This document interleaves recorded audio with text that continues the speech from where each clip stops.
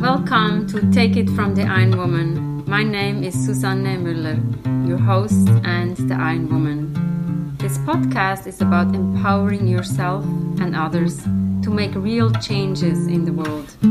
You will hear from everyday, smart, sophisticated, hip people like you and me.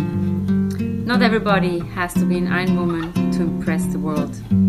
Together, we will learn from the sports and business leaders how you can become a more successful person as an entrepreneur or a leader. It's one step at a time, one day at a time. Take your steps now. Take your big steps now. Join me on this journey to success. This podcast is being sponsored by Get Loopy.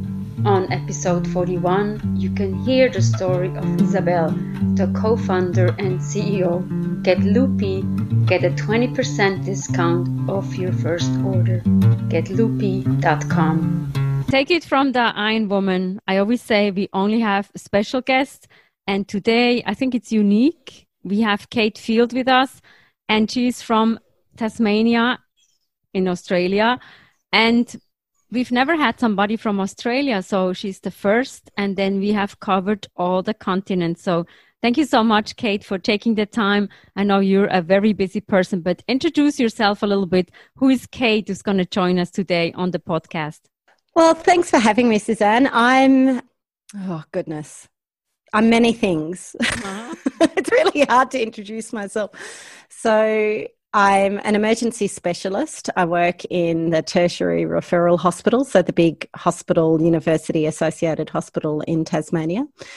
And I also work within the College for Emergency Medicine in the Council of Education. When I'm not at work, which is only 3 days a week, thank goodness, I am at home on the farm where I'm a mother of a 6-year-old and a 4-year-old. I'm a wife, and occasionally I'm allowed to have friendships. I managed to squeeze them in, as well as being a farmer. One of the roles that I have in our farming enterprise is to manage the marketing and the content for our social media, as well as being involved in a lot of the decisions related to the farm. Wow. How can you do that as one person? That's really amazing. And I want to say that Kate and I went through the podcast fellowship, and before we start to discuss who is Kate and everything, what got me interested was with the COVID, with the difficult situation, we had a call and somebody said, let's create a hashtag, Create for Kate, because you said, please don't provide or put anything negative on the social media anymore. The first responders, they need to have something positive. So we said, okay, Create for Kate. And I'm eternally grateful for this hashtag. I mean, thank you so much, Kate, for... I didn't come up with the hashtag. I just found that when I was going into work and going home from work, I have a 45-minute commute, and I tend to listen to a lot of podcasts on my way into and out of work. Sometimes I listen to medical content, but I think it's really important to listen to other things as well as just work-related. And what I was finding in March and April was that the amount of new content that people were posting from many of my favourite shows was just dropping off because I think people were in a bit of a funk, really, and they couldn't really get themselves motivated. And I was just finding it really difficult to remain positive myself and to manage my own anxiety because I had nothing else to think about other than COVID. And I really wanted to think about something other than COVID. So it was really a call out to all my fellow podcasters to keep creating so that I had something good to listen to, as well as being positive about what they were doing. Again, thank you very much. But now let's get into the good stuff that you are providing. So you have a podcast, The Curious Farmer. Tell us a little bit about your podcast. It's really something curious I'm about also. Well, we're a farm we're a very small farm by Australian standards. We're only 106 hectares. We're about 300 acres if you account for all the hills and gullies and the topography of our farm. And we have always chosen to farm it with an ecological perspective. So we farm with the landscape in mind, and we farm partnering with nature. One of the terms that is becoming increasingly popular for this style of farming is regenerative agriculture. Mm-hmm. And what I was finding was that there's a lot of, well, I don't know everything, obviously, about regenerative agriculture. And a lot of people do a lot of things that are really cool on their farms. And I wanted to be able to go and have a look at those things and learn more from their knowledge. And I felt that the best way to do this and the right thing to do was to be able to share that knowledge more widely. And I enjoy listening to podcasts, and I really felt that the best medium in order to do this would be through podcasting rather than video or just a blog post, which people then have to read. I love the availability of podcasting. You can listen to it while you're doing the housework. You can listen to it in a car, and you can get the information. So I started podcasting about regenerative agriculture, and part of it was as a result to a lot of the negative dialogue that was happening in Australia last year about farming and how agriculture is the biggest fossil fuel emitter and how agriculture is ruining the planet and how agriculture is the sole cause of climate change. And I really felt that farmers were being misrepresented at that time and that we needed to do something to improve our image. And we really had to stand up and take responsibility for that. So that was part of my why as to do it for personal reasons, and also to lead in the space of agriculture, to show people what we do that's really good about agriculture and to change the conversation. I actually think that COVID has done more to change the conversation over farmers and agriculture than anything else that in a was good ever way. any predictable, in a really good way. Yeah. Oh, that's nice to hear. Yeah. And I know what you and I have in common. I'm originally from Switzerland, and you have goats, dairy goats from Toggenburg in Switzerland. So I thought that was pretty fun. Yeah. And how many do you have? That depends on where we are in the season. So we were milking 72 last year, where our goats are dried off at the moment. We're in the last stages of their pregnancy. We're due to start kidding in about 3 weeks, which is always exciting and so much work. We're hoping to be milking about 80 to 85 this year. And so we've got the girls that were born last spring, and we've got about 30 to 50 of them. We've got some girls that we've chosen not to get in kid, which means they're not pregnant, but we'll just give them a year off. And we've got about 10 of those, I think. And then come spring, we'll have about 160 babies running around the farm with their little stripy faces bouncing everywhere. Oh, my goodness, they're so cute. Well, I hope we get to see some pictures. Obviously, we can follow everything on Facebook or on your website.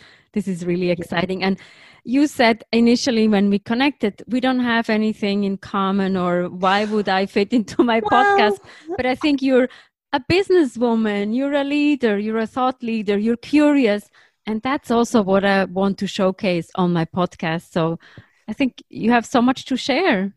Well, I was looking and listening to some of your previous guests and thinking about their incredible feats and your incredible feats of physical prowess. And I was thinking, I really don't fit into that category at all. And that it was very business minded. And, you know, at the end of the day, I don't run our business. My husband runs our business. I help make business decisions.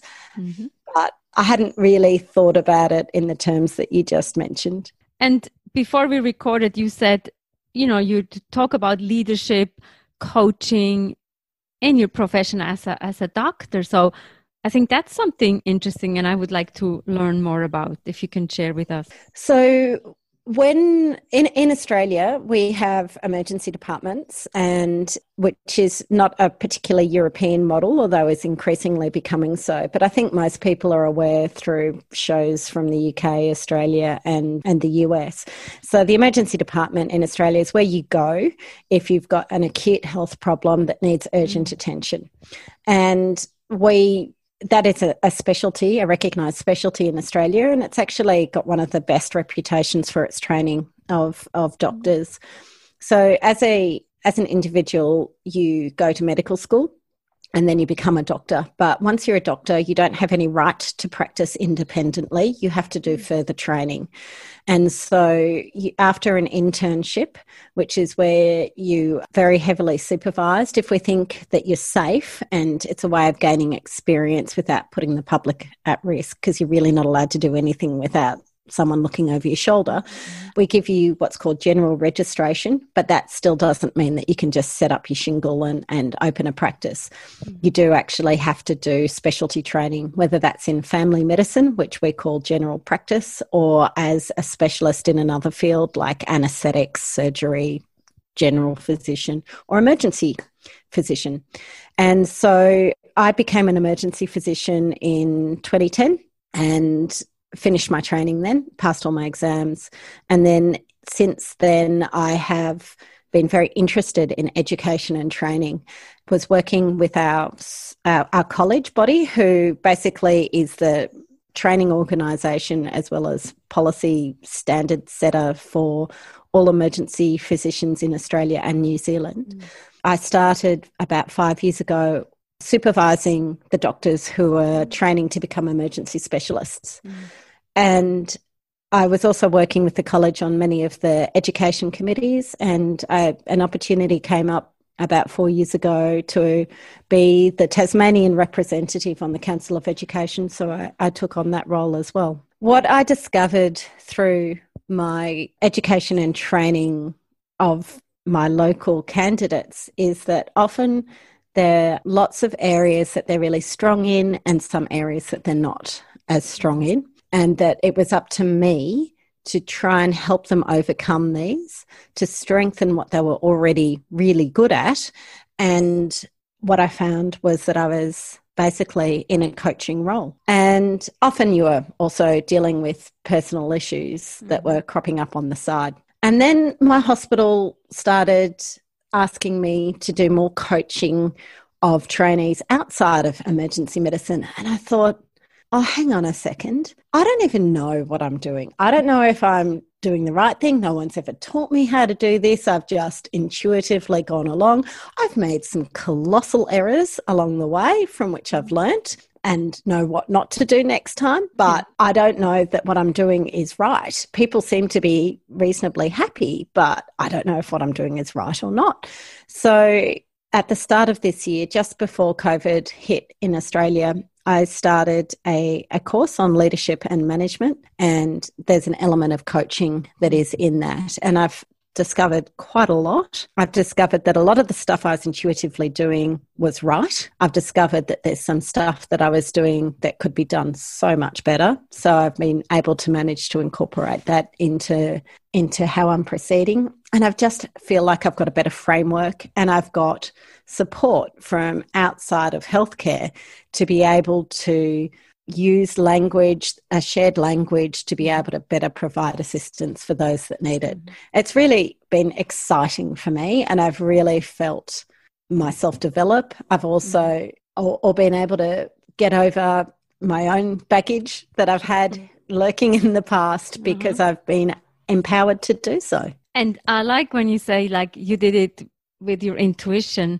I know I sometimes work with doctors, and it seems like they like to follow the processes. And then when you talk about intuition, they're like, So it's good that you can rely on your intuition. And I'm wondering, I'm interested in women leadership. So what is the diversity ratio in doctors in Australia where you are? Oh, in doctors generally, I can't answer that question. In emergency medicine, it's increasingly becoming 50-50. When I started my training, I think it was about 10 to 20% women. And so we've had a great increase in the number of women who are getting through training to be able to improve the gender ratio. One of the things about emergency medicine that is really appealing to me as a woman who now has a young family is that it's easy to work fractionally. So I work 0.75. You go to work, you do your work, you go home. There's no phone calls after work unless you're on call, but that's once a fortnight or something, once a week.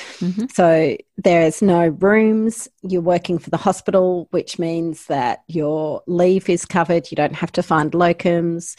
There's an emphasis on professional development and providing non-clinical work as well as clinical work. So it's a very attractive proposition to women as well as men who are interested in having a life outside of medicine.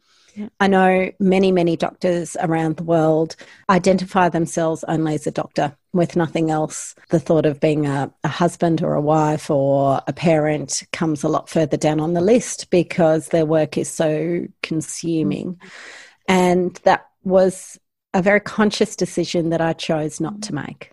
I like that. Sometimes we also need to focus on what is important in life. It's the job, yes, it's important, but then the family life is also important.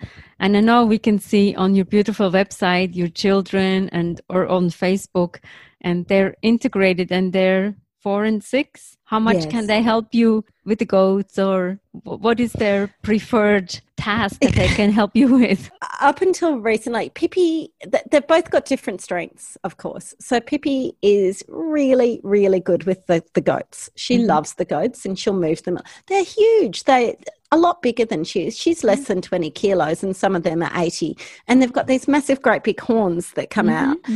She's really good at managing and wrangling the goats and she'll move them around for us. Hamish is really good at opening gates now and shutting the gates so that when I'm in the all-terrain vehicle with the roll bar, the little buggy, we call it a buggy, when I'm in that, I can go through. He'll hop out, open the gates, I'll drive through and he'll shut them, which makes such a difference to time and convenience.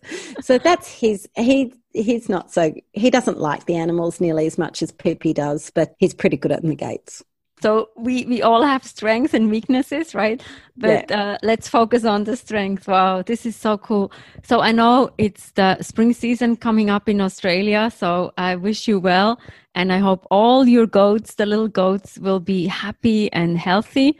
And they provide a lot of milk and eventually a lot of cheese. Thank you very much, Kate. This was really inspiring. And if you ever think you don't fit into a podcast, I think the podcaster can always fit you in as a special person. And we want to make sure it's about create for Kate, do something positive. So thank you so much. Thank you, Suzanne. Pippi. Yep. This is the daughter, Pippi. Can you tell us about the goats and the babies? Are we going to have some babies soon, Pippi? Yes. How many do you think? We're going to have lots or not many? Many. Many. And what, do you like the babies? Yes. Why do you like the babies? Because I like Do they have a soft fur, or how is that when you touch them? soft fur. And do they run around with you? Yeah. Sometimes it's big, sometimes they don't. And what do we yell out when we want the babies to come to us? Salut! Sally, Sally, Sally. Good girl. That was great. Oh, this is great. Thank you. How cool was that to learn from a doctor, an emergency doctor, a farmer, a coach, a mother, and the mother of all those Toggenburg dairy Swiss goats. I wish her luck. Let's check on her website when the baby goats are here. Take it from the Ein Woman. Every Monday, every Wednesday, we have episodes. Make sure you eat healthy, and healthy snacks can be Get Loopy, getloopy.com, the plant-based snack. You get 20% off of your first order. Take it from the Ein Woman. Leave us a comment. Maybe you have a question. Thank you for listening. See you next week. Thank you.